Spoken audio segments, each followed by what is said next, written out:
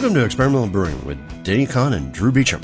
I'm not Denny Conn, but I am Drew Beecham, and together we're the authors of Experimental Homebrewing, Mad Science in the Pursuit of Great Beer, and Homebrew All-Stars, and the forthcoming Simple Homebrewing, coming June 2019 to a retailer near you.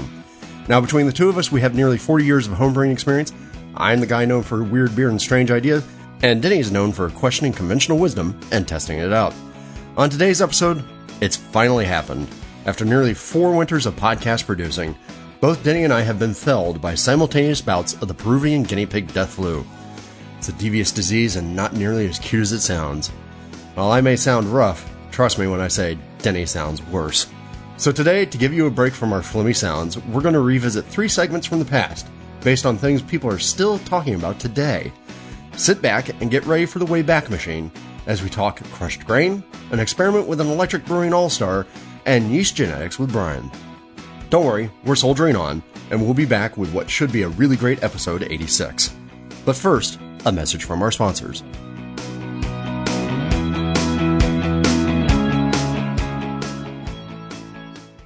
This episode is brought to you by Pico Brew, makers of the Zymatic and Pico brewing systems. The brewing systems of the future are here now. Discover how easy and rewarding it is to make great beer with Pico Brew. And by Craftmeister and BTF Iodophor. When you absolutely, positively need to make every surface clean, bust out the cleaners with professional power and homebrewer safety. Make better beer with better chemistry. Choose Craftmeister. And by the American Homebrewers Association, a community of more than 45,000 individuals who share a common passion, beer. Since 1978, the AHA has promoted and advanced the most delicious hobby in the world, providing brewing resources, supporting homebrewer-friendly legislation, offering exclusive member deals at breweries and homebrew shops, and hosting one-of-a-kind events like HomebrewCon and the National Homebrew Competition. Join your beer-loving peers at homebrewersassociation.org. And by you, our listeners. Go to experimentalbrew.com to help support us.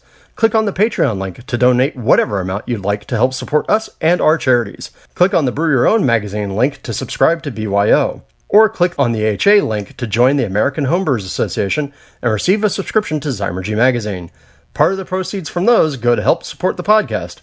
Thanks for your support.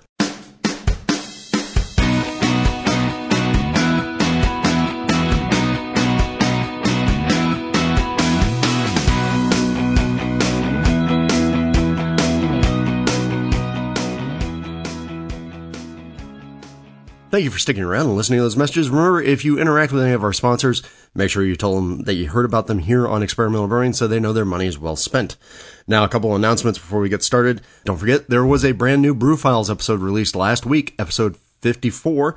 So where there's smoke, there's beer, where I sat down and talked with Devin Randall at Imperial Western Beer Company about making smoked beer. And I've been seeing a lot of great feedback online from people talking about the smoked beers that they want to make. So go out there, get smoky, people. And don't forget that coming March 22nd and March 23rd, you have the chance to hang out with Denny, myself, and Marshall Schott of Brewlosophy in Asheville at the BYO Boot Camp. They're in beautiful, beautiful, beery Asheville. You can join us for a full-day session where we're going to talk about the things we've learned brewing, how we design experiments, how you can design experiments, and how you can use beer science to make better beer. And if you go to byobootcamp.com and use the offer code BYOBootCamp Experimental Brewing, you can actually get a full $100 off, still $75 off until February 22nd, plus $25 off for saying you're an Experimental Brewing listener. Don't forget you can support the podcast by leaving us a review in Apple Podcasts. Click the AHABrewswag.com code word experimental, Amazon Brewer's Friend or BYO links on the website, and by going to Patreon and pledging $1 or $2 or more to our charitable cause, which for this part of the year is, well, we're announcing it next episode, but I think we've got a good one. And now, of course, it's time to get on with the show. In our very first segment that we're revisiting, Denny and I sit down and talk about the results of one of my favorite experiments, and one of the things that we see asked about all the time: can you use pre-crushed grain that's been sitting around for a month or more? So sit back and find out if our tasters can detect the difference between beer made with fresh grain or with pre-crushed grain as we go back to episode 22 in August of 2016. Well, we've wandered over here to the lab. We're sitting here with the Bunsen burners and Jacob's ladders going, And we are going to talk about our malt staling experiment results. Drew, why don't you run down what the experiment was and how it came out? All right, yeah, sure. So, basic homebrewing logic 101. We always tell people, there are a good number of people out there who don't have a mill at home. So they buy their grains at their local homebrew shop, and then they crush them there at the local homebrew shop, and they go home.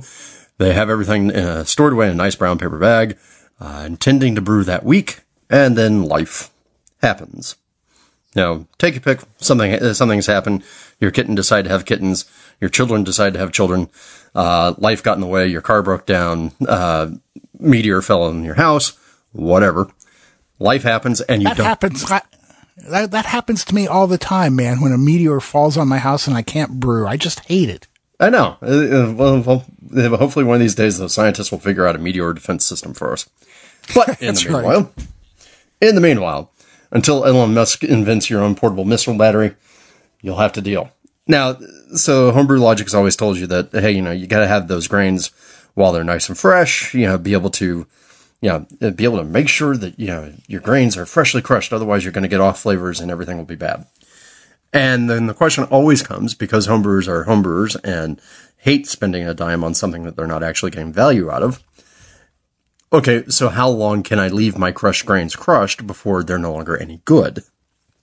So we proposed an experiment to have our Igors go ahead, grab some malt from the exact same bin, put together a very simple version of a recipe that we gave them, and have one version of the malt crushed and stored in a paper bag a full month, so 30 days, before brewing. And then they brew, and then immediately crush fresh malt and redo the brew so that they could have, a fresh crushed grain versus a unfresh grain comparison. So, Denny, you want to run down the result that we got? Yeah, the result was interesting in some ways and not so interesting in others. How's that for waffling? So for the first time, we had only one Igor performing the experiment. That's not necessarily a terrible thing. There are lots of experimenters who use only one person at a time. But for us, this is something new. Kelly actually came up with 9 tasters for his experiment, and 5 of them were able to successfully identify the beer made with the aged grains. Now that's like 56%, and definitely like way over our p-value of 0.05 that we usually take to mean that the hypothesis is confirmed. So, basically people were able to identify that the aged grains beer were different. In general, they found it was sweeter and maltier. And I can't really account for why that would be. Can you? Yeah, I mean, the only thing I can think of is that a good number of tasters out there associate some minor oxidation flavors with malt. That makes sense, because when a beer gets oxidized, it gets maltier tasting. It gets that little bit of caramel. Yeah, a little bit of that sweeter thing. Yeah. But, I guess that could make sense. And I'll just throw out my own data point here. And while I did not do a comparison, there was a time years back when I had grains crushed for a German Pilsner. I'm pretty much just straight ahead, best Pils malt. Might have had a pound of Munich in it. I don't recall. I always keep my grains in a paper bag after I crush them, but I usually use them within a few days. This time I had a relatively serious medical issue come up, and I wasn't able to brew with these grains for 5 months. Pretty much all I did was stick the paper bag inside of a large plastic bag and keep it in a dark closet with a relatively stable, cool temperature. And 5 months later, when I brewed with it, although I didn't have a control to test it against, to my tastes, the German Pils turned out the same as it would have pretty much as if I had used these grains originally. Now, maybe if I had some fresh crushed grains to compare it against, I would have noticed a difference in maltiness. Bottom line is that storing these crushed grains for 5 months did not produce an undrinkable beer or a bad beer by any means. So there you go. There's my single data point to add. Well, and I know that we have some breweries around us and other people who do use pre-crushed grains, for instance, and who knows how long those pre-crushed grains were crushed before they actually get to the brewery. That's right. But now, I mean, with Kelly's results, a lot of people, when we first proposed this experiment, were worried about, okay, well, how's weather going to impact this? Well, Kelly kept all the grains in a climate-controlled basement. So, in theory, relatively low humidity environment. Now, looking forward, I mean, I obviously would love to repeat this experiment because I like more results, being me. And I can see a couple different variations of things that we can do. This recipe that we used here was just a plain Jane, straightforward wheat beer. If it's like my basic, no-nonsense wheat beer recipe, 50% Pilsner, 50% wheat malt, single hop edition, right? You know, and the reason that we went that way was because we wanted to make sure that we weren't going to possibly end up with any influence from a dark malt, because some people out there propose that roasted grains have an antioxidant effect. So, yep, that's correct. So, I mean, it's correct that they say that. I won't go any further. So, we wanted to purposely avoid that, so we went with the palest thing possible. Wheat obviously also seems to be a notorious thing that people say goes stale or gets fatty and rancid. So the idea was just to give it a little bit of an extra boost if we could see it. And obviously, this was right on the line, but not over the line, so that we could say that yes, there was an apparent difference. Kelly did the right thing. Beers were tasted in opaque cups, and did note that that the aged version was a little bit darker. But really, what I want to see is I would love to see this experiment replicated with more people doing the experiment, and also get a better sense of, does humidity play an effect? Does weather and location play an effect? Because, for instance, I'm fairly certain, Denny, you know, I mean, you just talked about doing this with grains that were 5 months old, and you live in cool climate, but a moist climate. Yeah, and as a matter of fact, just to take it to the extremes, this was actually during the winter months, so it was as wet as it's going to get around here. Right, but the cold also, in theory, would stave off some oxidative responses.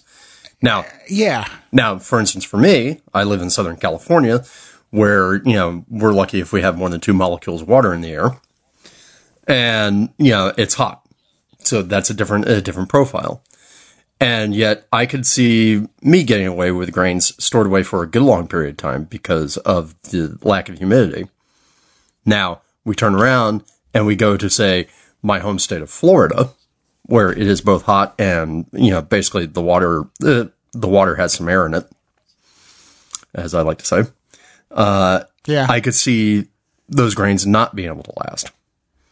So, you know, and it may come down to how you store also, because, I mean, we all know that, you know, when you store malt, you want to store it as dry as possible. Mm-hmm.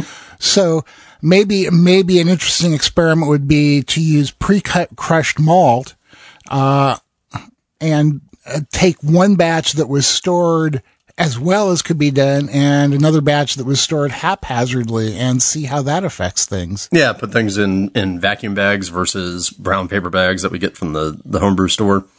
I mean, there are a number of variations that we need to take on this, I think, in order to get a better, more complete profile.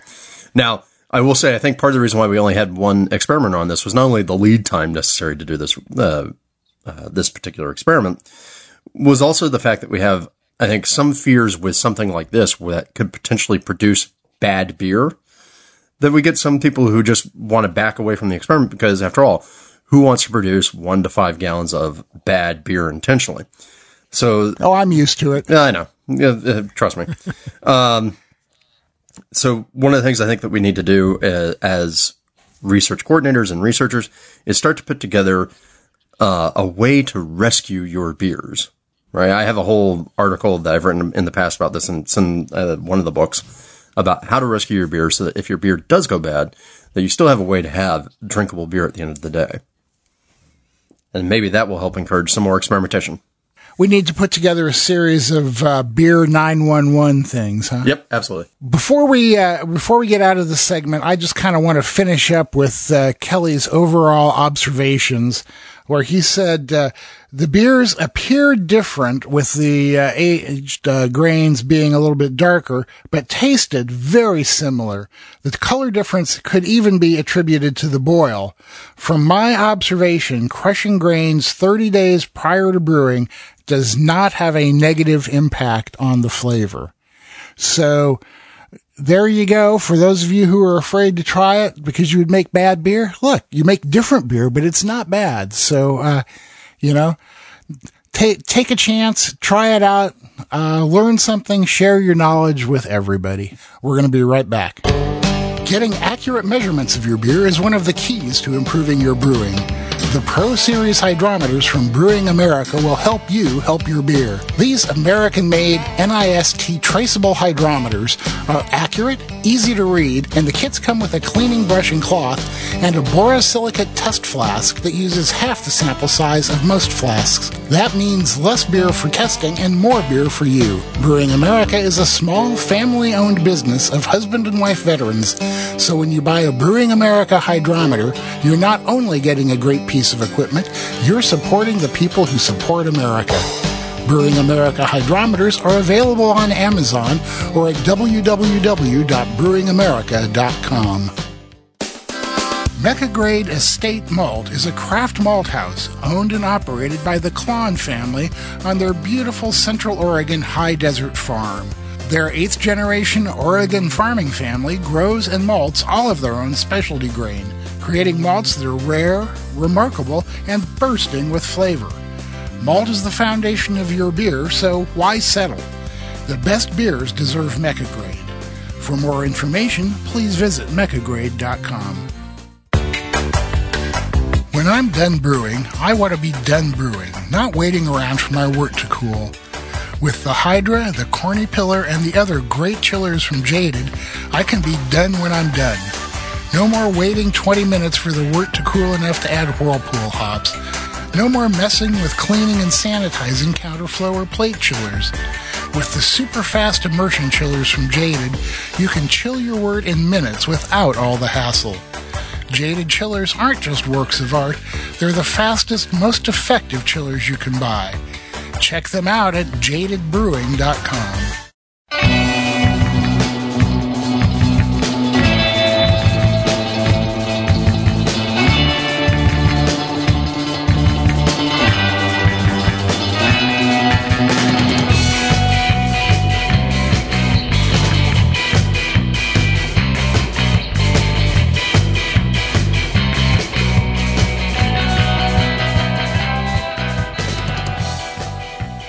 And in our next segment of the show, we actually got a chance to sit down with Brian Huntley, aka Short Circuited Brewers on YouTube, when he sent us a couple of beers as an experiment that he decided to do.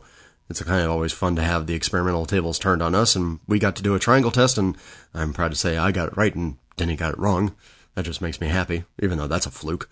Set the Wayback Machine to episode 47 from August of 2017, so we jump forward a full year and learn, well, exactly how do hops behave in the whirlpool if they're constrained versus, well, free roaming.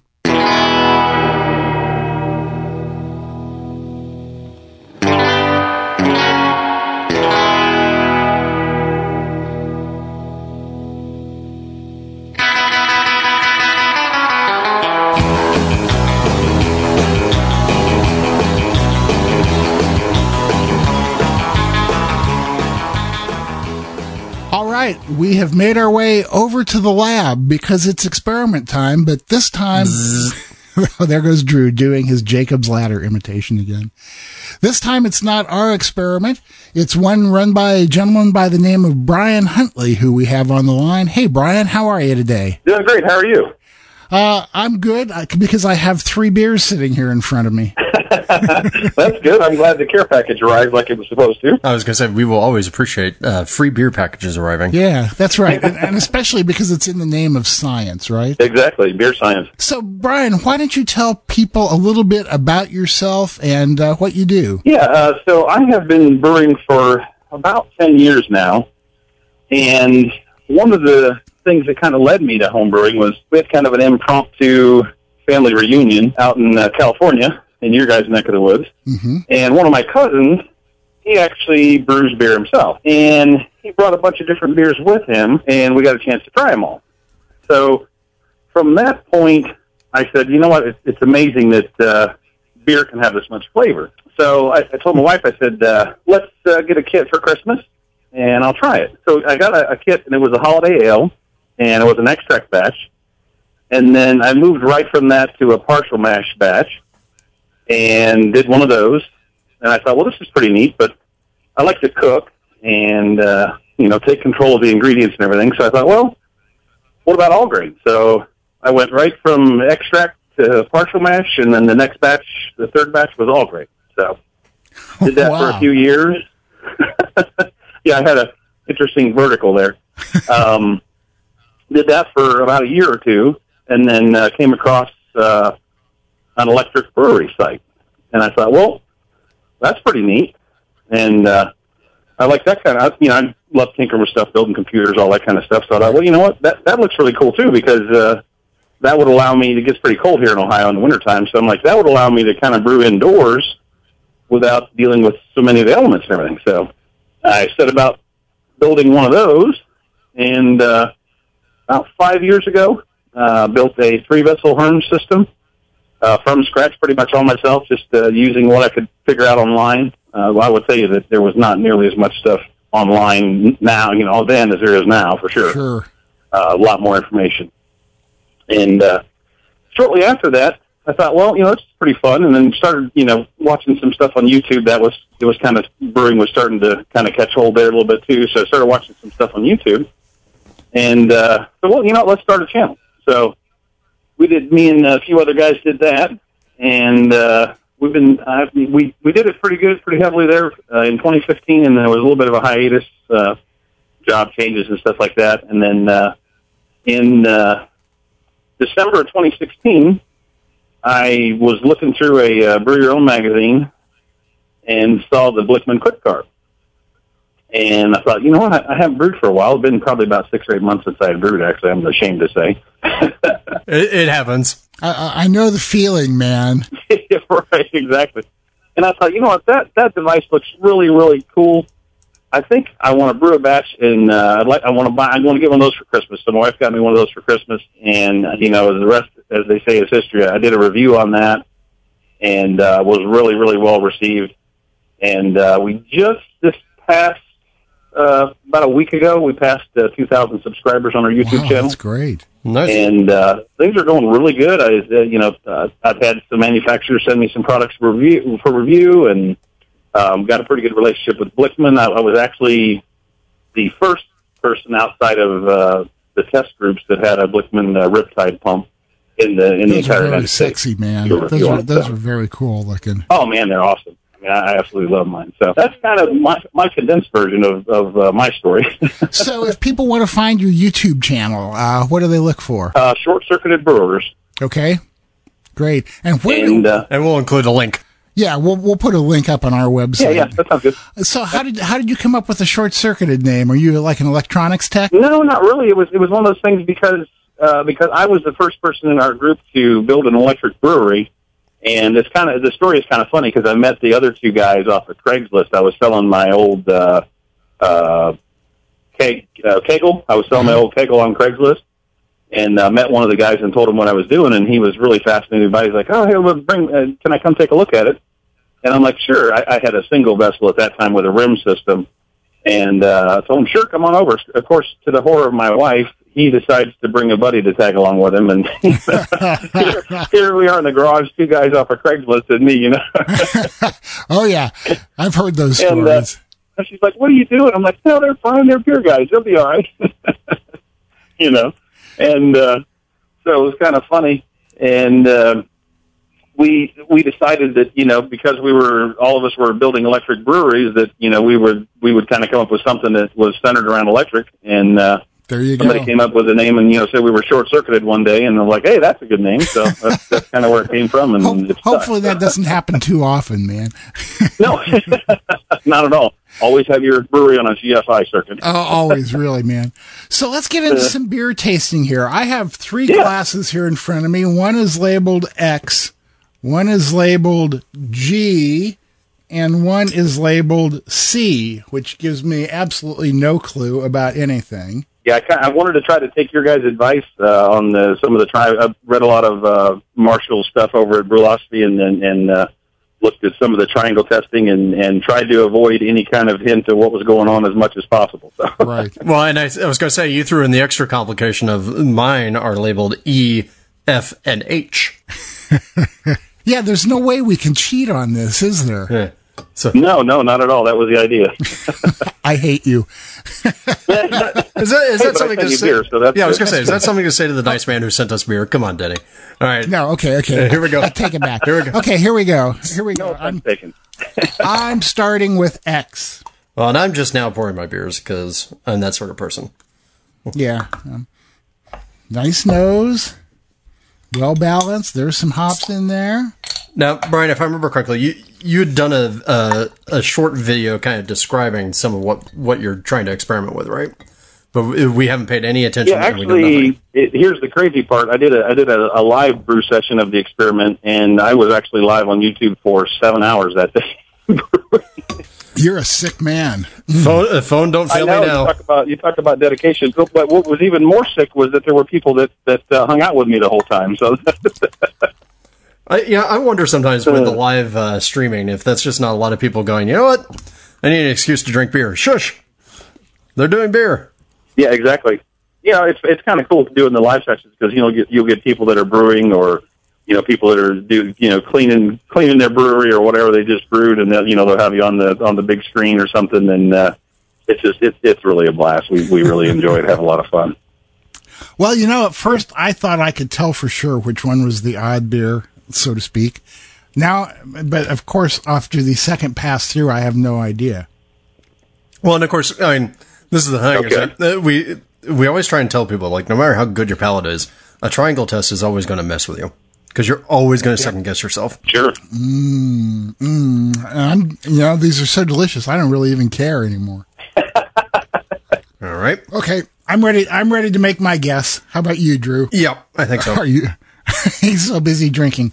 Okay. Right. I'll go first. I think that for me, the different beer is X. It seems to have more hop aroma to it and a touch more hop flavor. So how about you, Drew? And I think for me, I'm going E because I think there's more bitterness. Okay. All right. So why don't you tell us now what the experiment was and how we did? Okay. So the experiment was I had been reading some information, listening to your guys' podcast, reading some information from Marshall over at Brewlosophy. And something I've always wanted to try was just doing a pale ale with just hops in the whirlpool. Mm-hmm. Always was fascinated by that process. And, I always wondered how much bitterness it extracted from the hops. There's so many different variables with doing that are kind of undocumented that, we really have no idea what goes on in there. Right. And so I got a product in from More Beer to try to do a review on the Trub Trapper. It's like a big screen that kind of looks, people call it looks like a car air filter, like from an old 57 Chevy or something. Oh yeah, man. This big. That's before Drew's time, but I remember him. No, I remember him too. Right. Exactly.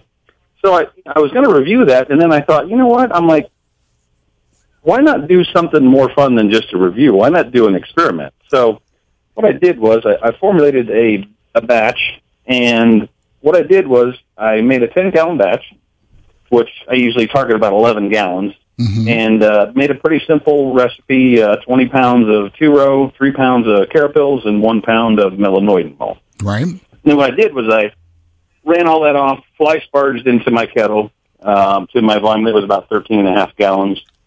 And then drained off half of that volume, started it up, boiled it for 60 minutes, and then turned the element off at 60 minutes, and threw in 4 ounces each of Citra and Amarillo. So there were 8 ounces of hops that went into the whirlpool. Mm-hmm. And I was using my Blickman Riptide pump, and that thing does a pretty stiff whirlpool. So I did one batch that way with the Trub Trapper, throwing the hops directly into the kettle. And I did, after that was done, chilled it down, drained it off in the fermenter. Then I dumped the other batch in, did it again. So that was the reason for the 7-hour brew day was I did 2 separate batches of beer back to back. Wow. And the only difference between the two of them was the one that had the Trub Trapper, obviously I threw the hops directly in the kettle on that one, and then the other one I stuck a hop stack off the side of the kettle and ran the recirculation kind of, if you will, blowing or pumping towards the sack. Mm-hmm. And that was pretty much it. I did use Y Yeast 1332, which I know you guys, one of your sponsors is Y Yeast. That's right. I will say that was an interesting fermentation, both from a length standpoint as well as how both the beers looked. It was really weird because they both had about the same amount of trub in the bottom, mm-hmm. but the fermentation was completely different color. The Trub Trapper was more of a milky looking, almost like one of those, new, dare I say, juicy IPAs. I'm not going there, man. That was for you. I knew. Yeah, right. I knew that was for me too.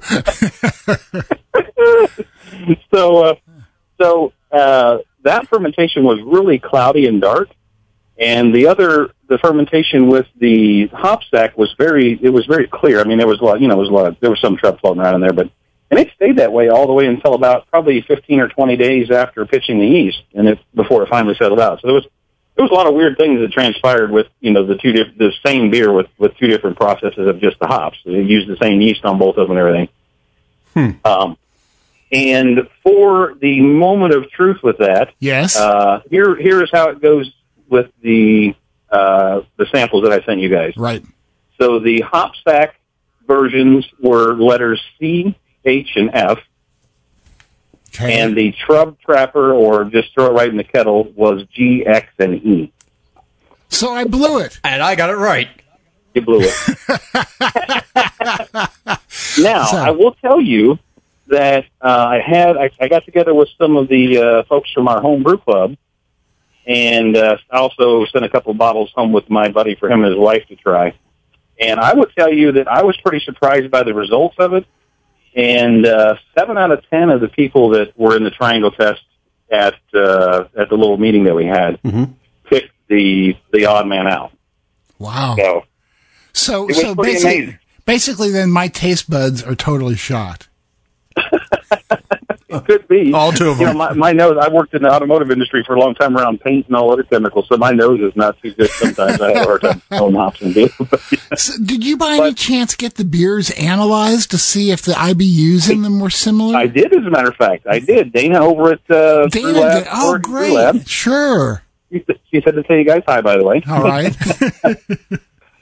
So here's the real interesting result behind the whole thing.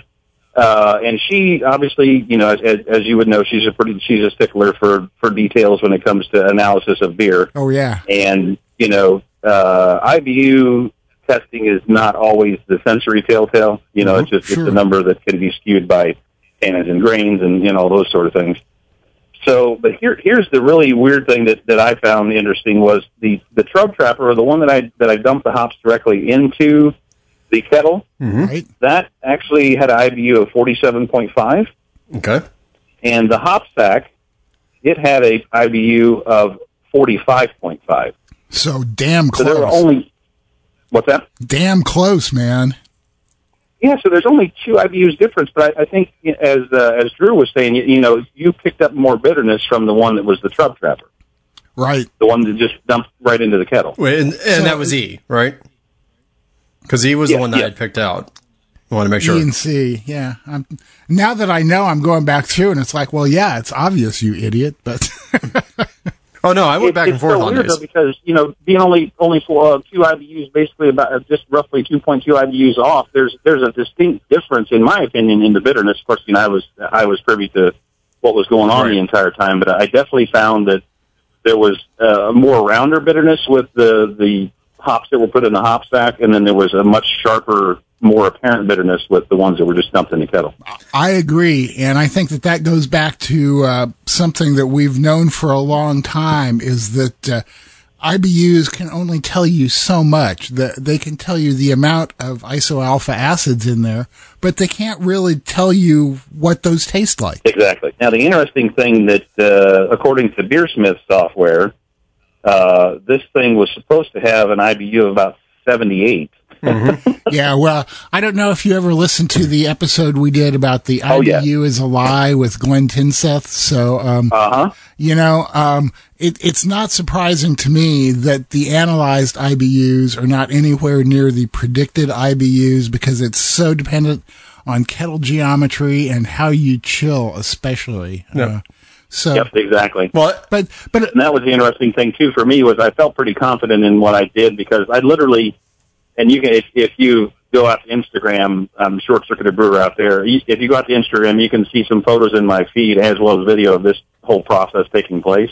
Right. And the fermenters were almost exactly, they were literally exactly the same volume, because I boiled at with an electric brewery, I can set it to boil at a certain rate.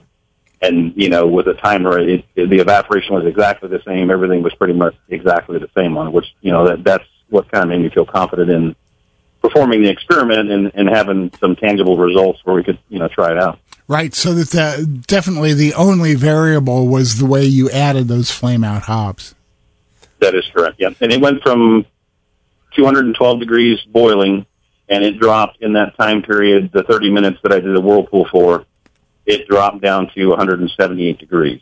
Okay. And you put the hops in both of them as soon as the boil was finished, right? Yeah, as soon as I flipped off the switch, I dumped in the 8 ounces of hops. Wow. Well, this has certainly been very interesting, because Drew obviously picked out that there was a difference between the beers. I wasn't able to do that as much. Well, I think that just points to the fact that my one extra taste bud gives me a superiority over your two. Yeah, right. Or that you got luckier than I did, and when you flipped your coin, it came up the right way. Maybe I should go to Vegas this weekend. That's right, man. Buy a lottery ticket. What's interesting is on my sheets, and I'll have to send you guys. I'll have to scan one and email it to you. Sure. I did some sheets for the triangle test. And, had them to where they instructed them to taste the beers from left to right, and, had a blank in there for them to write which samples were the same, which were different, which one they preferred, and then for them to describe the differences between the samples. And of all the ones that got the off beer correct, all of them said that they preferred, the ones that preferred the Trub Trapper said that, they experienced that much more sharp bitterness. Mm-hmm.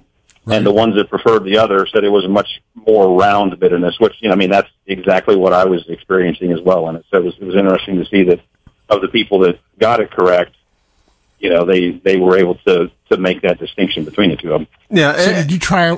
Well, and I was just going to say, for me, as I sit here and I taste these, as they've warmed up even more, the difference becomes even more apparent. I think, the ones with the rounder bitterness do feel more almost like the IPAs I would have in the UK when they are on cask, or cask versions of IPAs here, right, where they get that sort of a rounder hop character. And the other one is definitely more bitter. And this may come down to one of those preference things where, me being West Coast dude, like I go, ooh, bitter. I like that. Right. Yep. I agree. But damn, it's close, though, isn't it? I'm sitting here going through all three of these beers, and, now that I know, and again, it can just be confirmation bias. I'm not ruling that out. But now that I know, I can find that the one that you did with the Trub Trapper is just a hair more bitter tasting. The sensory perception is like that. But again, confirmation bias is such a pernicious thing. Who can really say? Yeah, exactly. Drew, I said pernicious just for you. Thank you. Yeah, I noticed that one of the As long as you guys don't start saying first and foremost. That's my buzzword. Okay, you can have that one. Oh no, Denny stole one of mine the other day in something that we're writing. He stole anathema. That's right. We've been trying to out big word each other recently. Oh, that's funny. That's hilarious. I worked for a guy one time, and I said some big word, and he flipped me a quarter. He's like, that was a 25-cent word. Great. Well, Drew, any other questions for Brian? So when people come to go find your YouTube station, how often are you posting? What other things do you post other than live brew days and product reviews? And are there other things Oh, my gosh. I do, the product reviews, of course. And then I've also been doing, I've kind of taken on this mission. I've looked out and in the YouTube space, and even online for that matter, there's not a lot of information about electric brewing. I mean, and I have to say, what gave me the information was the electricbrewery.com. Cal Wallner's, he's like the godfather of electric brewing. So, my hat's off to him for even, getting me interested in it. But there's not a lot of information out there that, is straightforward and concise and tells people, here's what it is and here's how it works and here's how you build a system.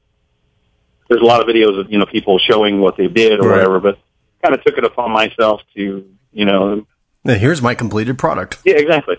So I've kind of taken it on myself to actually do a lot of videos instructing people on how to do that sort of thing. So, because it is we do a lot of electric brewing stuff. I'm, kind of a little bit of a electric brewing evangelist, I call myself sometimes, But so that's the other thing that I like to do is focus on trying to teach people and add some. Biggest thing I like to add some value. If somebody's going to come watch what I do, I like for them to leave with some knowledge or and it's funny, a lot of times you don't know what people don't know until they don't know it. Indeed. So.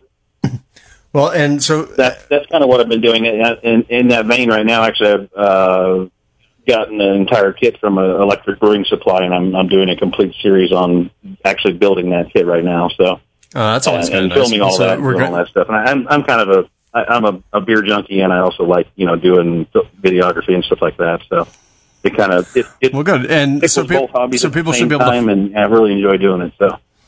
Well, great. And so people should be able to find... That is what they could expect to find over there. A lot of information. I hope, from the comments that I get, I feel confident in saying that it's good information. So. Well, good. And so now if people, do they find new videos from you weekly on your channel or...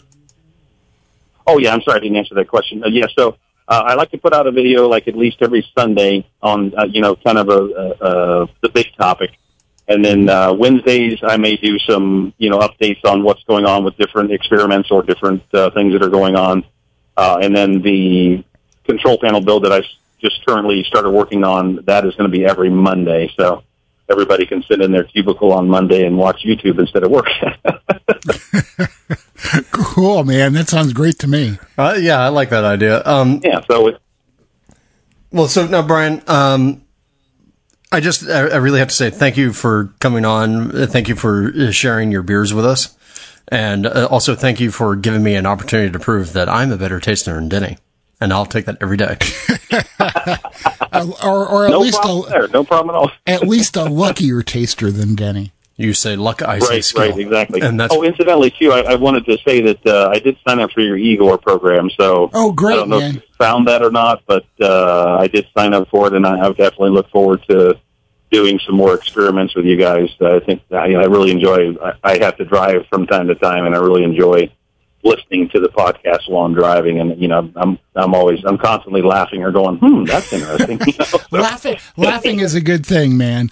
And thanks for signing up to be an Igor. Things have been a little slow this summer, but I guarantee you that they're going to pick up again as soon as we get to the end of the month here. So stand by for future experiments. we've been talking to Brian Huntley, one of the Short Circuit Brewers, about the experiment that he did with putting flame out hops in. Drew got lucky. I didn't. What can I say?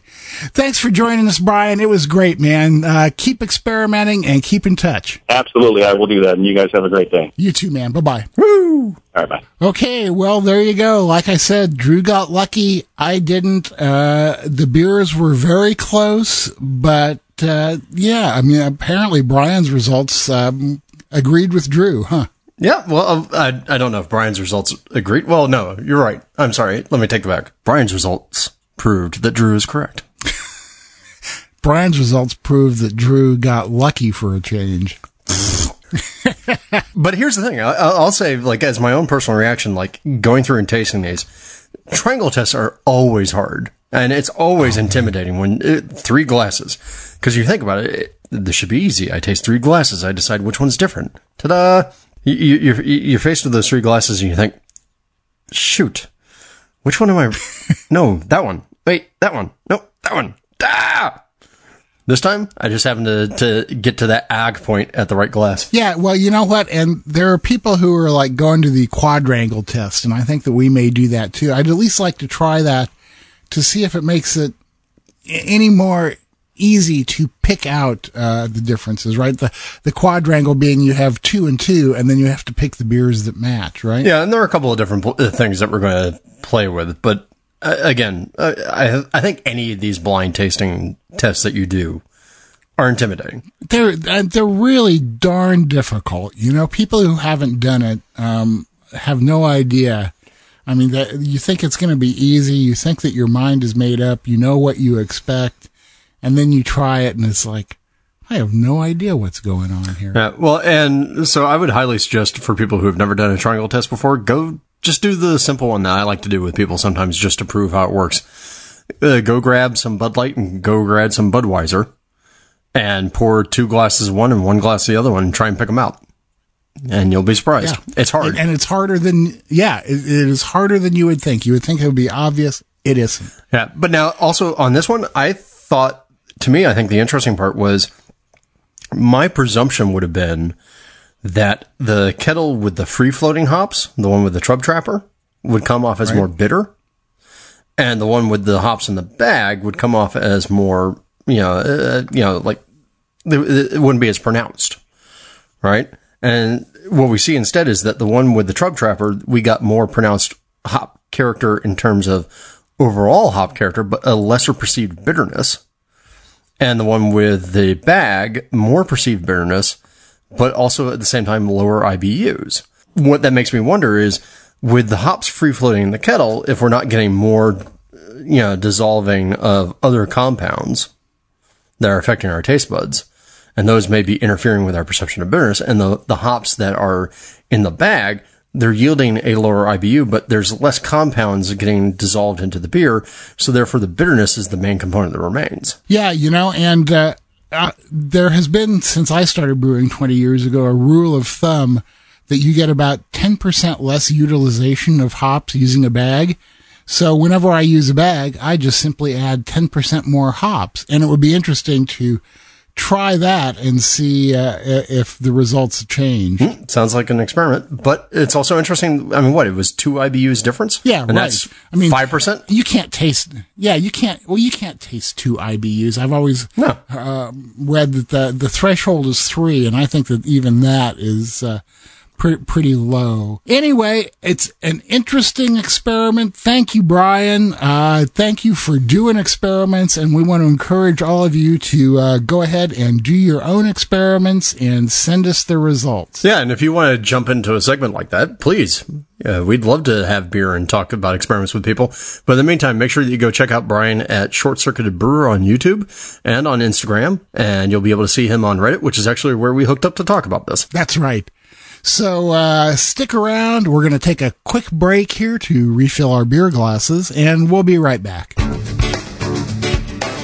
Yakima Chief Hops is a 100% grower-owned global hop supplier located in the Pacific Northwest with a mission to connect family hop farms to the world's finest brewers. Yakima Chief's cryo-hops represent the most innovative technology in hop processing, using a patent-pending cryogenic separation process which preserves the components of each hop fraction. Cryo-hops pellets provide intense hop flavor and aroma, reduced vegetal flavors, and increased yield. Available now to commercial and home brewers. Learn more at yakimachief.com.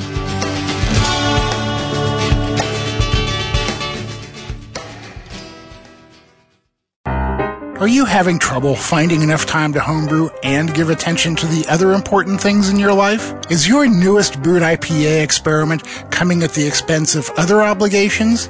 Don't neglect partner or pet. Brew with the Genesis Fermenter. Learn why at genesisfermenter.com and find them wherever Brewcraft USA products are sold.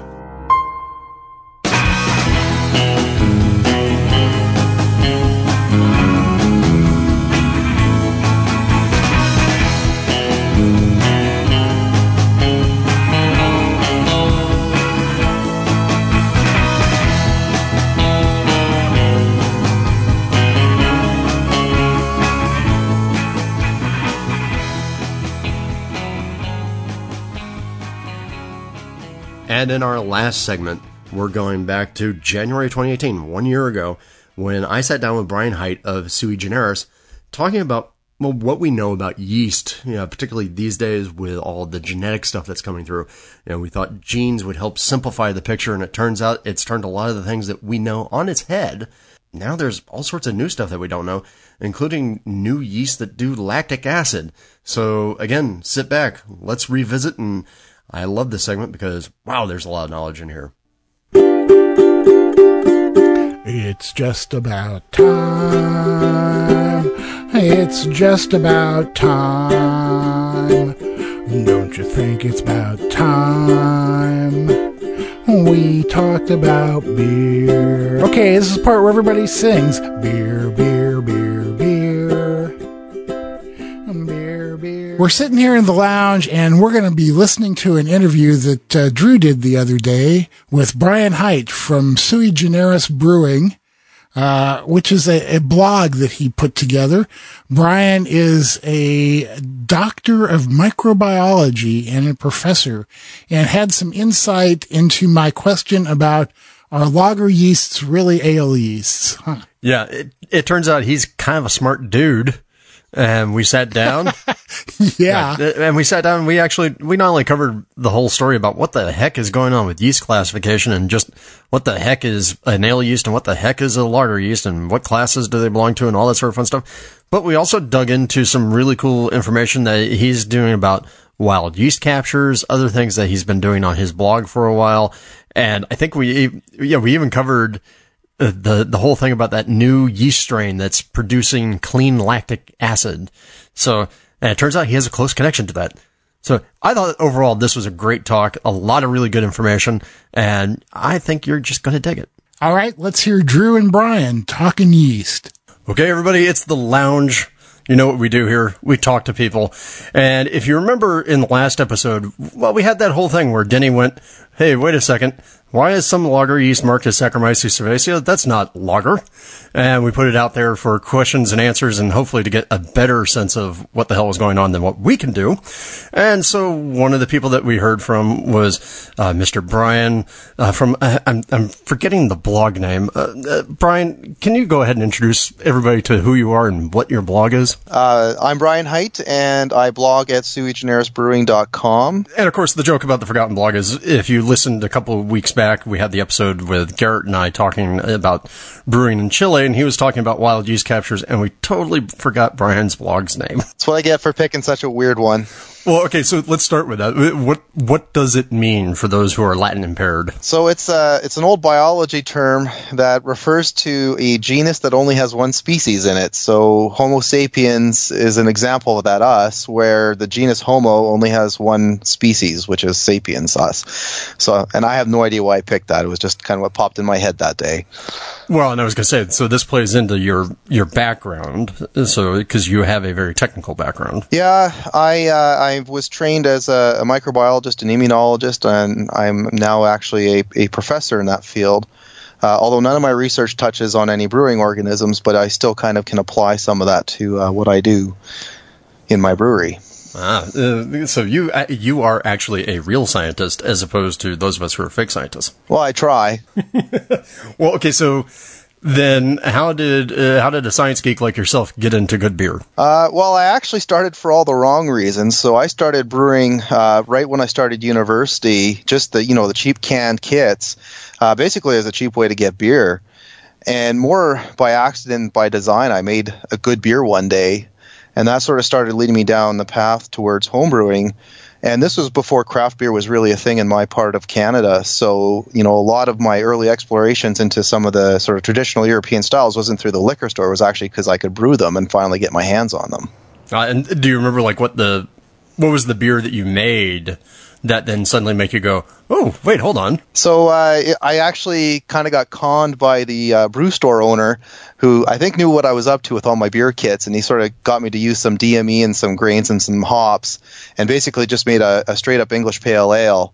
And, of course, it turned out really good, so that was sort of the first step down the road to better beer. So, in other words, you went about this sort of backwards. I think most people say, oh, well, I remember when I was a kid, my dad used to drink German Pilsner, and when I grew up, suddenly the next thing you knew, I wanted to try that, and you went the opposite way. You went, I made bad beer and then figured out how to make good beer. Yeah, all I wanted to do was drink and party, and then by accident I started making good beer, so worked out in the end. Well, I think it helps the party, except for maybe from a cost standpoint.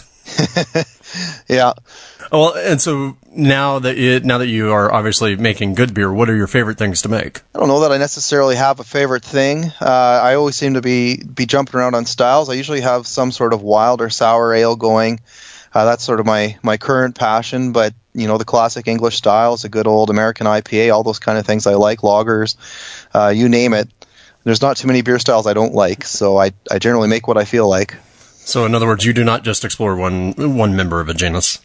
You are nope. you have multiple loves. I do, yeah. Well, and I was going to say, I had noticed that on your blog, you have a lot of different homebrew recipes that you're talking about, a lot of different adventures across the way. So they seem to be fairly widespread. So now, what are some of your favorite things about brewing? I'm wondering if it's different because you are so scientifically inclined. So, there's a part of that, I like to experiment with some odd yeasts and things I pull out of my backyard and stuff like that. It's always interesting to see how that comes out. But I actually find a brew day a pretty relaxing way. Usually I'm doing that on a Saturday or maybe late at night after my little guy's gone to bed. And, just sort of get things set up, and I've been doing it a long time, so it's pretty straightforward and I don't have to think too much, and it's just a nice way to spend a day or an afternoon. Indeed. And so now, before we get into the meat of the question here, I know that you're drinking a beer right now. What are you drinking? So it's sort of a Russian Imperial Stout that was actually brewed to fill a barrel that my brew club has, and so this was just a little bit of extra. But the only yeast I had actually was a lager yeast, so it's been fermented with W3470 rather than an English ale or something along those lines. Ah, so in other words, you kind of made a Baltic porter of sorts. Yeah, a real strong one. Well, that's cool. Those are the best ones. They are.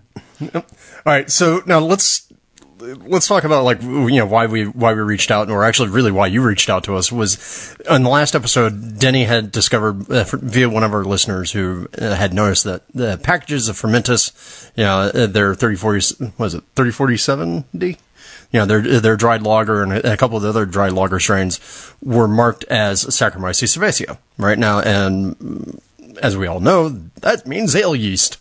And so Denny got befuddled and confused, as he is wont to do.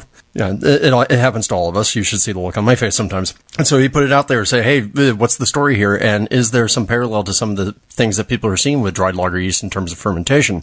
And you very kindly reached out to us and gave us the lowdown. And so I was wondering if you'd be able to kind of go into that for the audience, and talk a little bit about, so what does Fermentis mean when they say Saccharomyces cerevisiae on those packets? What's the story with lager yeast? Because it's very confusing now. Yeah, so that's exactly what I think I can do.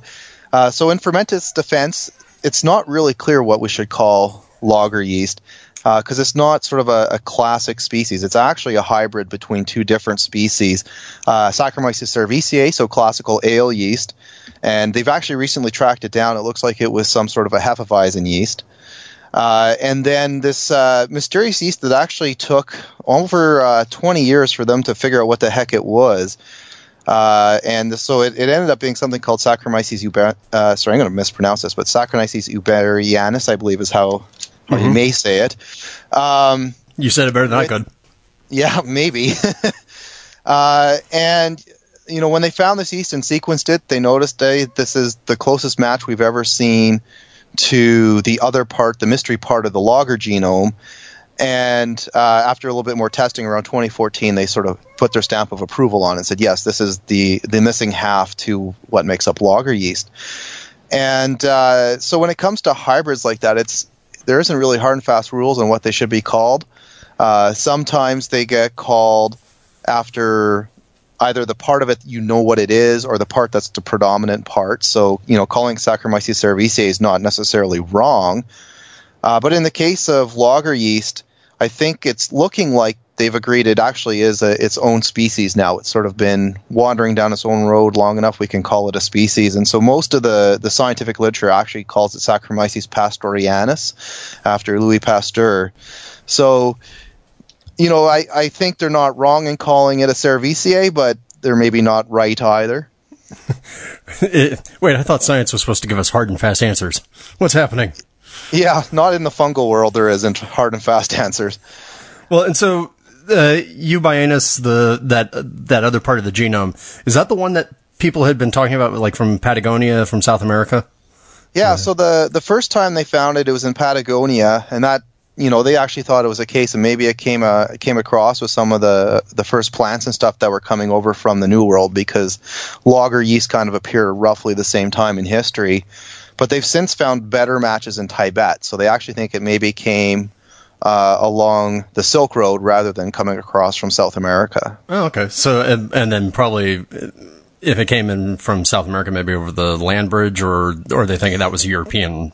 No, European. So lager yeast appears 500-600 years ago, so about the same time when you were starting to see trade or transport, whatever you want to call it, with the New World. All right. So and so all that stuff about lager yeast is from South America is just really comes about from that was the first time they discovered this piece. Yeah, and they've since found it in other places. It seems if you're sort of cold and dry and windy, you might have it kicking around. Before I forget, Pastorianus, the new name for lager yeast.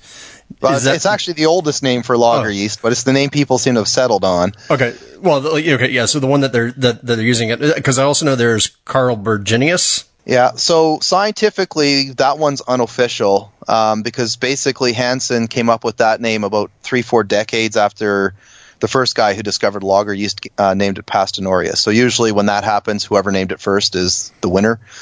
But maybe we can talk about it later, but actually it gets even more complicated than that. Well, and then, before we get too complicated, so we've got Saccharomyces cerevisiae, and of course there are a lot of different Saccharomyces out there. It's just that we deal with Cerevisia for beer and bread making, so that's the one that we know and love. Yep. So we've got Cerevisia hanging out there. At some point in time, we get Eubianus, or however you want to say it, comes around, and then what we get, like sexual reproduction or some sort of gene swap happening there then? So, yeah, that part's a little bit of a mystery. They probably ended up in a fermenter somewhere together. And when yeast gets stressed, strange things can happen. So they may have accidentally sort of crossbred. It may even have been simpler than that. And you just had two sort of stressed and damaged cells that kind of got pushed together and merged into a single cell. The thing when you look at some strains of lager yeast is they actually have a full complement of both the Saccharomyces cerevisiae and the Eubianus chromosomes, which sort of suggests it wasn't sexual reproduction, because then you only get one copy of each. It kind of suggests you maybe fused two cells together. Have I ever said that fungus are weird? Yeah, fungus are weird. Really weird.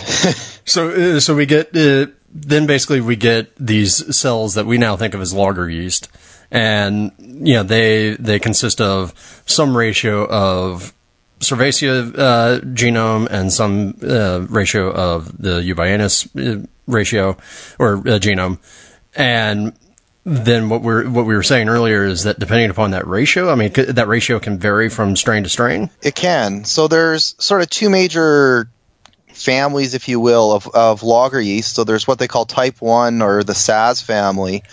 And so this is one where it looks like at first you had, a full set of Cerevisiae and a full set of Eubianus, sorry, I keep mispronouncing that, chromosomes in the same yeast. But then it looks like they've lost about half of the Cerevisiae genome, so it's more of the Eubianus than the Cerevisiae. And then there's the type 2 or the Frohenberg group, and these ones are the ones that have basically a pretty much complete set of each. So they do vary depending on which group you're talking about. Interesting. So do we think that has some impact on the fermentation characteristics, like in terms of temperature sensitivity? I mean, would that be a possibility? So it doesn't really look like it. It's thought that a lot of the temperature sort of tolerance, the low temperature tolerance, is really from that Eubianus species. And so since both of them have two copies of that yeast chromosomes, they seem to have sort of inherited that tolerance to cold equally. But they are different. So, the type 2, sort of the classic strain in there is W3470, whereas the type 1 is actually the Carlsberg yeast. So they are lager yeast with different characteristics, different flavor profiles. So there's definitely from a beer brewing perspective differences between the two.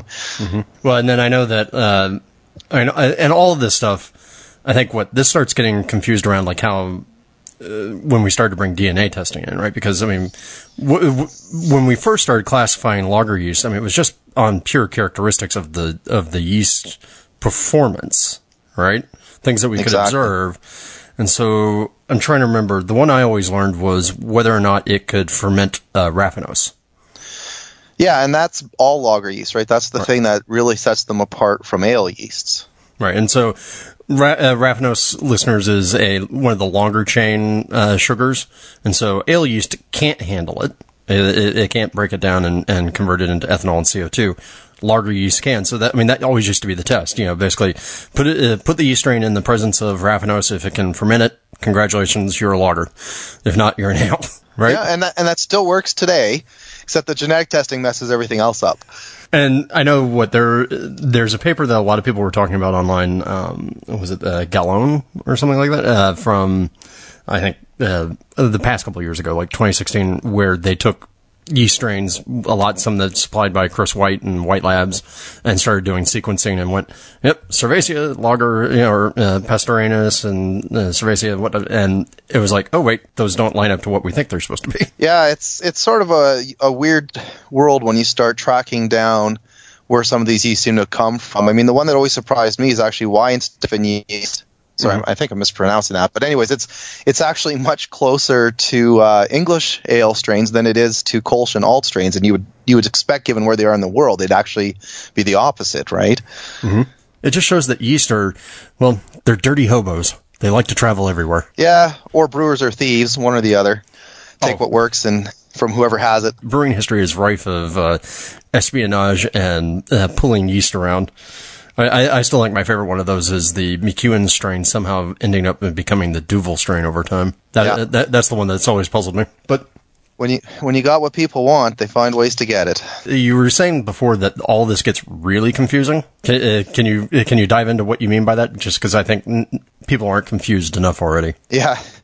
So sort of the big debate now that we know where the non-Cerevisiae half of the genome came from is exactly how we ended up with two different major groups of lager yeast. And so the one sort of group of people are saying, well, they're probably two completely separate events. And the reason why they're saying that is when you look at the Cerevisiae portion of the genomes between the Saz versus the Frohenberg families, is they're way too different to account for the kind of mutations you would expect to see over 500-600 years. There's about 10 times more mutations there than there should be, assuming that there was a single event that led to the formation of lager yeast. And so those people are trying to argue, okay, well, it happened twice in two different places. But then there's other groups who are saying, well, that makes no sense because, again, to make things more confusing, they don't just have full sets of chromosomes from both species, but some of those chromosomes have sort of swapped parts. So you'll have pieces of Cerevisiae next to Euberianus all on the same chromosome. And when you look at where those pieces have been swapped, they're the same between the type 1s and the type 2s. And so, what's the chances if you had two completely different interbreeding, or whatever you want to call it, events of them then swapping the same pieces of chromosomes at the exact same place? And so there's been a lot of hand-waving sort of trying to explain how you can have more change in the Cerevisiae side than you could account for with just the time the yeast have been around, versus having this bizarre situation where you've rearranged chromosomes in the exact same way.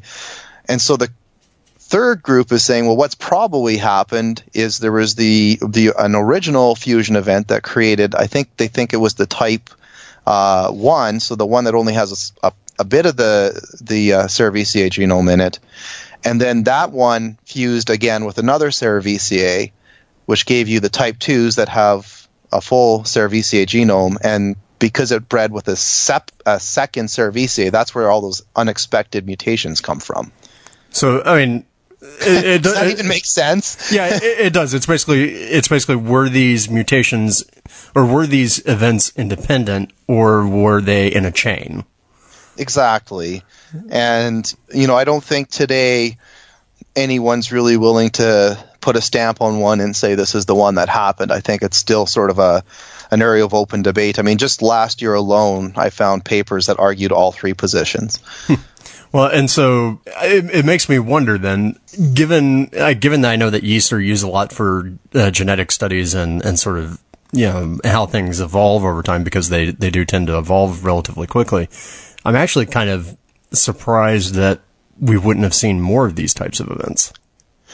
Well, in some ways we have. So if you look at all the other species of Saccharomyces, a lot of them are actually species that formed, or at least in the past have interbred with other Saccharomyces species.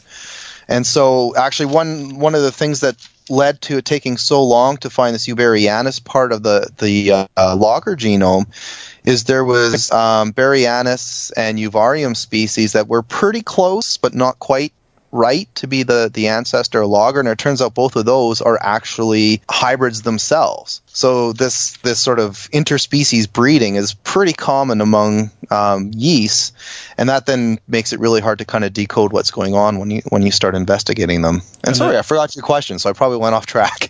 No, that's good, because I was asking whether or not this was kind of a common thing. So it is pretty common. I guess then the upshot is, this sort of thing happens. It's just that the ale lager piece was such a radical shift that they kind of separated out into like very distinctive lines. Yeah, and obviously because humans were very interested in what they were doing and really liked the lager outcome, so I think that kind of probably pushed a lot of that. Yeah, they turned out to be useful. Changes.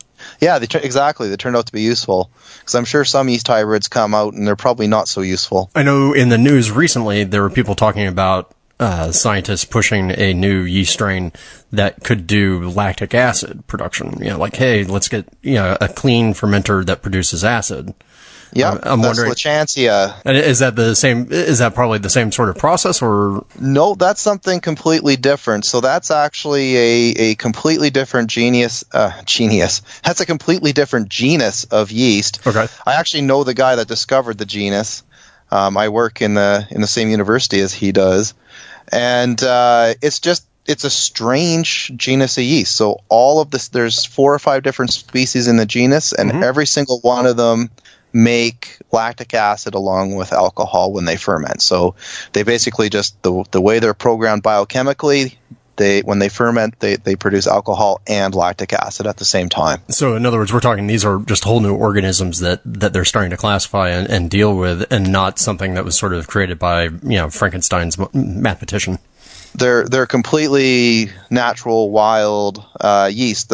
Actually, the biggest problem they run into in trying to use them in the brewery is they're really not fond of warm temperatures. So, a lot of them much warmer than 18 Celsius, which I think is about 70 Fahrenheit, they'll just peter out and die. So it makes it difficult to ferment with them because, sort of by extension, their natural pace of fermentation is kind of slow. Right. So not the best thing in the brewery, but people are trying to make them work. And that's funny because you think about the advice when you use lactobacillus is, get it nice and hot, crank it up. Get that thing up around 100 degrees Fahrenheit. It's got to be hot in order to run. Yeah, and the Lanchantia is the opposite, so it likes it cold. Denny, I think, well, I know he wasn't raised Catholic, but I think he still has a latent bit of Catholicism somewhere in his soul. And this is his self-flagellation question. Were we dumb for not knowing this? Is this common knowledge? No, not at all. I mean, keep in mind, up until 2014, we didn't even really know what half of the lager yeast genome came from. And, scientists who actually study yeast for a living, so not me, but other scientists, are still trying to figure it out. I think it's perfectly fine if homebrewers are a little confused. I mean, I know when I was reading through all of this stuff, I was having trouble putting all the pieces together myself. There you go. And you have a degree and all that sort of fun stuff, so yeah. In theory, I should know what I'm looking at here, and I still have kind of scratching my head. So then I guess here, me being the sort of nuevophile, the guy addicted to the new stuff, the magpie in the brewery. What sort of possible impacts from this sort of knowledge can you see happening? Going out to brewing. So already, now that they know where the Euberianus is, there are groups who are essentially in the lab forcing it to breed with Cerevisiae to try and create new lager strains.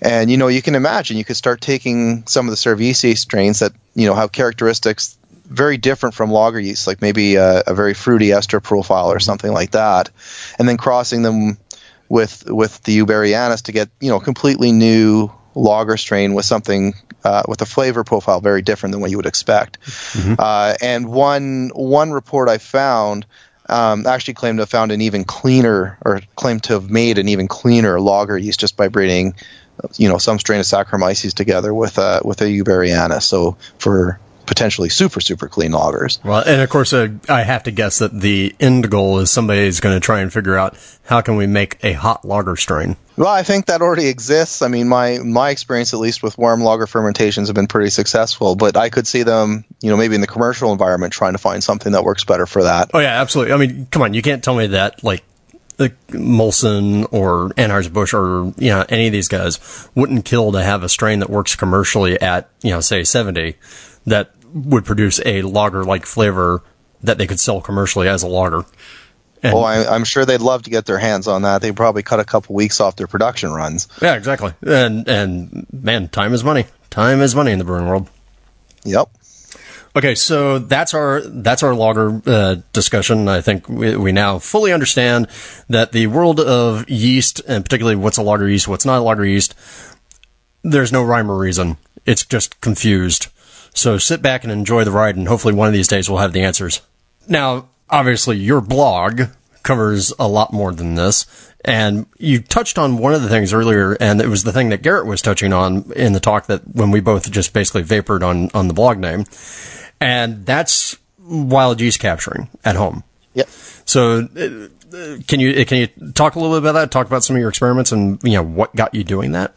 I can't even remember the first time I did a wild beer. It was so long ago.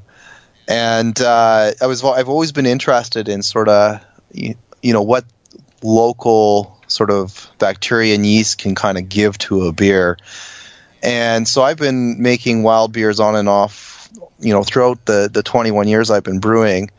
And I've always sort of amazed at just, how different they can be, from the same place in the same backyard 1 month to the next. And I just find it very interesting. And the other thing I'm kind of motivated by is I have this dream that one day from one of my wild ferments, I'll be able to pull out a yeast strain that's actually good on its own and sort of have my own personal house strain that I, pulled out of the backyard or from wherever. the magic yeast strain. I like it. So yeah. Now, how do you go about doing your wild yeast captures, or how have you had the most success? Well, I've done it in a variety of ways, and they all seem to work most of the time, but all seem to fail once in a while. So most of the time, I mean, I tend to be kind of lazy when it comes to brewing, so I quite often just do sort of the cool ship thing. So I brew out in the yard on a propane burner. I'll throw a barbecue grill over the top of the pot and put a brick on it to keep the raccoons out, and then I'll just, go inside for the night, and in the morning transfer it to a fermenter and see what happens.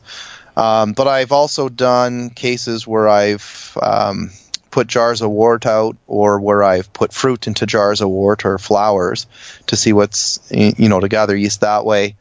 Those are probably the most typical ways that I would go about sort of gathering wild yeast, whether it's from the air or from fruit or something like that. Anything special about the wort that you're using for capture, like specific gravity or anything that works best, do you think? Or is it just give some food? If I'm putting stuff out to deliberately try and capture wild yeast, or if I'm sampling fruit or something like that, I'll usually pre-acidify the wort to around 4.4, 4.5, just to knock back some of the potential pathogens that can grow. Other than that, I don't usually do too much special to try and make it maybe a little more selective. I'm usually shooting for between a 1.030 and 0.040 wort, so a lower gravity wort. Mm-hmm. I usually don't hop because I like sour beer and lactobacilli, and most of the ones you capture in the wild tend to be kind of hop tolerant. And but the only exception to that is recently I've actually started trying to capture wild yeast from yeast litter, and so when I do that, I've been adding about 5% ethanol. So basically, I take vodka and I add it to the wort until I got about a 5% alcohol in there, just because there's a lot of nasty things also growing in leaf litter, and that little bit of alcohol plus pre-acidifying to 4.4 or so will pretty much kill it off the second the leaf hits the wort. Okay, so I got confused when you first said that. So you're literally taking leaves from, I'm guessing, like various fruit trees or various other trees. Well, actually off the ground. Oh, just off the ground. So you're right off the ground. Yeah. So there were some recent studies. So into things with yeast being weird, people actually have no idea where Saccharomyces cerevisiae lives in the wild. Because people use it for so many things, baking and brewing and all these things. Mm-hmm. The human stuff is spread everywhere. Right. And so I think it was just last year or maybe the year before, a group actually figured out that in the wild it grows on the leaves of the fallen leaves of trees like oaks and maples. And so I've been trying to sort of gather from there to see if I can't find some of that stuff locally. Sometimes I just wonder when people come up with these experiments and these explorations if they're just really, really bored. Because I don't know how that would ever occur to anybody. I don't know either, but it's funny because over the years, I mean, people thought they grew on fruit, but when you look on fruit, it's actually really hard to find them.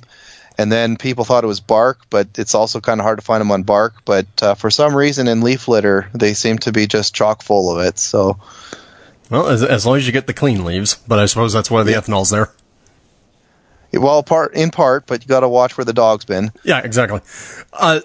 So let me ask then the other thing that I've noticed when I've done some wild capture type stuff is I don't know if this is just, me having observational bias on my own, because I know where everything's from, but I've always seemed to have the best success if I'm trying to do a wild yeast capture.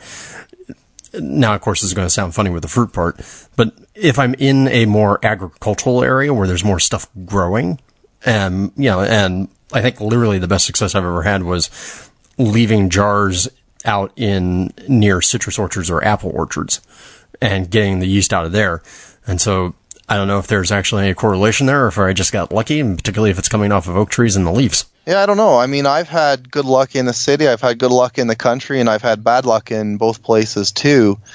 I think the one thing that happens in the city that might be an advantage is you get a lot more air being stirred up by traffic and things like that. And so you may get, yeast being spread a little farther. But, I think the flip side is out in the country, obviously there's a lot more things growing and, more places where yeast may kind of find a home. So I don't really know. I don't think anyone's really looked at that. Yeah, I'd be scared to actually try and break down the contents of any of the starters I would try to make here near my house because I'm not that far away from a 8-lane highway.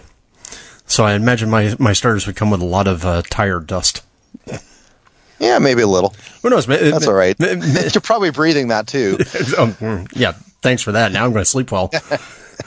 All right, so that's the wild yeast capture. Was there one particular beer that you had that you made this way that was magical that you've tried to get back to and maybe not gotten to, or have you actually successfully recreated it? I don't think I've ever managed to make the same wild beer more than once. I've certainly had some that were really good. Usually they work well if you blend them with something or fruit them to add a little bit more to them. Mm-hmm. I do have a Solera, which basically has every sour beer and every wild yeast and every wild ferment that I've ever had that I liked in it. So some of them are still alive and chugging presumably years after I got them. But I've never really tried to recreate them. I always want the new one, not the old one. Well, I think if you're making intentional wild ales from uncontrolled sources, that's what you're going to get. So, I mean, it's better to have that attitude, I think. Yeah, I think if you're going to try and sort of get the same thing back again, you're probably going to find yourself a little disappointed. I've even noticed, putting the pot in the exact same place in the yard just a couple weeks later, you can end up with a completely different beer, even though, the recipe and everything else remains the same. So it's, I think if you're looking for consistency, you probably don't want to be looking for wild yeast. Yeah, I think that's the reason why we all switched to monocultures. Yeah, probably. Consistency is good. Yep. Yeah, I like to be able to have my lager taste like a lager and not something that came off an oak leaf. All right. So wild yeast capture, that's definitely one of the things that people have talked about. And like I said, we talked about wild yeast capture with Garrett a couple weeks back. Anything else that you want to tell the audience about? Anything else that you're having fun playing with? I know that you had some stuff about PCR up on your website. Getting awfully nerdy there. Yeah, I mean, I don't know. That's pretty in-depth topic, but I do have an interest in bringing sort of some of the more advanced stuff I do in the lab to some of the brewing things I do. So, when I do find a good strain of yeast or lactobacillus, I usually try and figure out what it is, and I can take advantage of genetic techniques for that. And if you're interested in doing that, I've posted some of those methods on my blog, but it's, not the thing you're going to do in your basement. You do need a proper sort of lab for that. And then kind of the thing I'm working on right now is actually trying to see if I can't come up with a relatively inexpensive way to detect this Saccharomyces cerevisiae variant Diastaticus, which has caused some issues in the commercial brewing world, at least recently. Yep. And so this is a pretty nasty Saccharomyces, which just sort of hides in places, but it can eat all the dextrans that the other Saccharomyces leave behind. So you put a few cells of that into a bottle of beer, and 3 months later, the bottle explodes and the beer tastes like smoke and leather or something like that. So, there's interest, at least commercially, for a way to detect this that doesn't cost an arm and a leg. Yeah, we talked about Diastaticus the other week in light of the left-hand lawsuit that's going on right now. And that has got to be just an ugly, ugly thing for people to have to worry about if you're running a commercial business. I think our conclusion was, for the most part, as homebrewers, unless you're really trying to hold on to the beer for the longest time, the Diastaticus is probably not going to be a huge impactor for us, but it's still, I think that was another one of those things that made everybody go suddenly like, there's different sort of yeast behavior? What? Yeah. And I would agree. I think for your average homebrewed beer, you're probably all right. I sometimes brew sort of long-aged vintage beers, and so now I'm worrying about it, but I've never had a problem with it, so maybe I'm worrying about nothing. Well, I think it definitely proves out some things I've noticed in the past, like with some of my French Saison beers, if I hold on to them for too long. Since that French Saison strain is supposed to be, at least some people claim it's a Diastaticus variant. And I've seen some other claims about some of the other variants that are out there that are commercially available, and everybody's using them without knowing it. I mean, that's getting to be a pretty complicated area too by the looks of it. I mean, I'm not as familiar with it as I'd like to be, but there's been a few reports where there's some strains that seem to have the gene for it, but for reasons no one really understands, they don't seem to actually turn the gene on. So even though, actually in a PCR test, like what I'm trying to develop, they'd be considered positive in terms of practical sense, they'd actually be negative. So it's, I think it's going to be a while before we really have a good feel for exactly how that yeast works and where it is a problem and what strains truly are diastatic and which ones just happen to have the gene but don't actually use it. So eventually I think we'll get down to Saccharomyces cerevisiae var diastaticus active and non-active or something like that, right? Yeah, hopefully it'll just be when you buy your tube of yeast, it'll just be a line on the info sheet and it just says plus or minus, and that's all you need to know. Yep. But right now it's a bit of a black box, I think. All right. Well, so before we take our leave and get on to the rest of the business of the podcast, anything else that you want to share? No, I think that's it. Right. Thanks for having me on. All right, and remind people again where they can go read your writings and explore, PCR nerdery and wild yeast nerdery and other beer nerdery. It's sui generis brewing.com, and I'd spell that out, but for the life of me, I can't remember how. Don't worry, we will include it in the show notes so that you don't have to worry about the spelling. If you try to Google it, it'll probably find it for you. Yeah, as long as you get somewhere near the spelling and say brewing and blog, Google will get you there. All right. Well, hey, yeah, I should. Well, hey, Brian, thank you so much for taking a little bit of time here to talk to us and help us sort out the whole lager mess. I really appreciate it. Well, I hope I achieved that and just didn't confuse people anymore, and thanks for having me on. Oh, well, I think the thing is that this is the appropriate level of confusion, because now everybody can go, I don't know, man. And everybody's right. Nobody knows. Sounds fair. All right. Thank you, man. Well, so how'd I do? Did you enjoy yourself? Did you learn something, Denny? Are you settled now on the idea of lager yeast versus ale yeast? Well, I have it clearer in my mind that all lager yeast are actually part ale yeast to a greater or lesser extent. I think that I actually managed to kind of grok about 80% of what Brian was talking about. That was really a truly fascinating interview. What I always liked was that whenever you kind of dig into some of the stuff about science and you start to realize that, we all like to think that science gives you nice, clean answers. No, it just really raises more questions.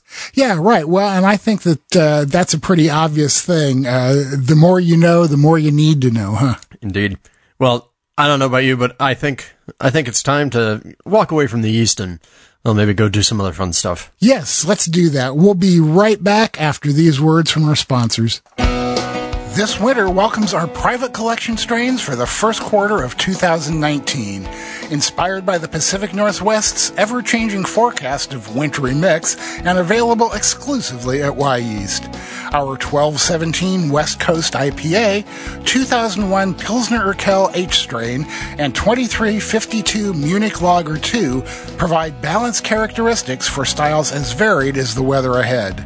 Whatever your plans may be for brewing, we hope to inspire new seasonal traditions with crisp, drinkable beers among the rich stouts and barrel-aged behemoths during these colder months. These strains are available January through March at your local homebrew shop. Find out more about which styles pair best with these strains at wyeastlab.com.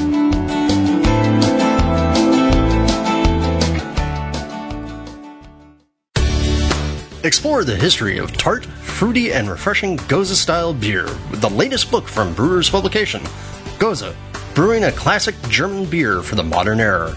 Written by award-winning veteran brewer Val Allen, Gose includes 27 recipes, including Sea Quench Sour from Dogfish Head Craft Brewery and Reuben Brew's 2017 Great American Beer Festival Gold Medal-winning Gose.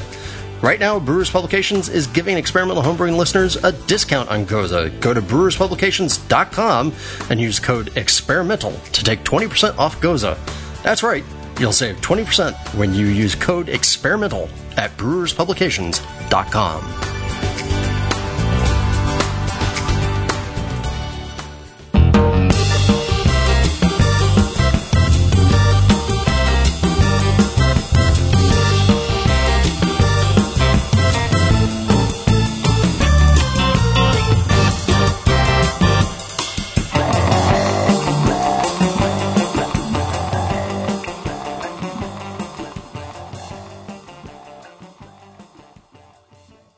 Thank you for listening to this very special, very Flemic episode of Experimental Brewing.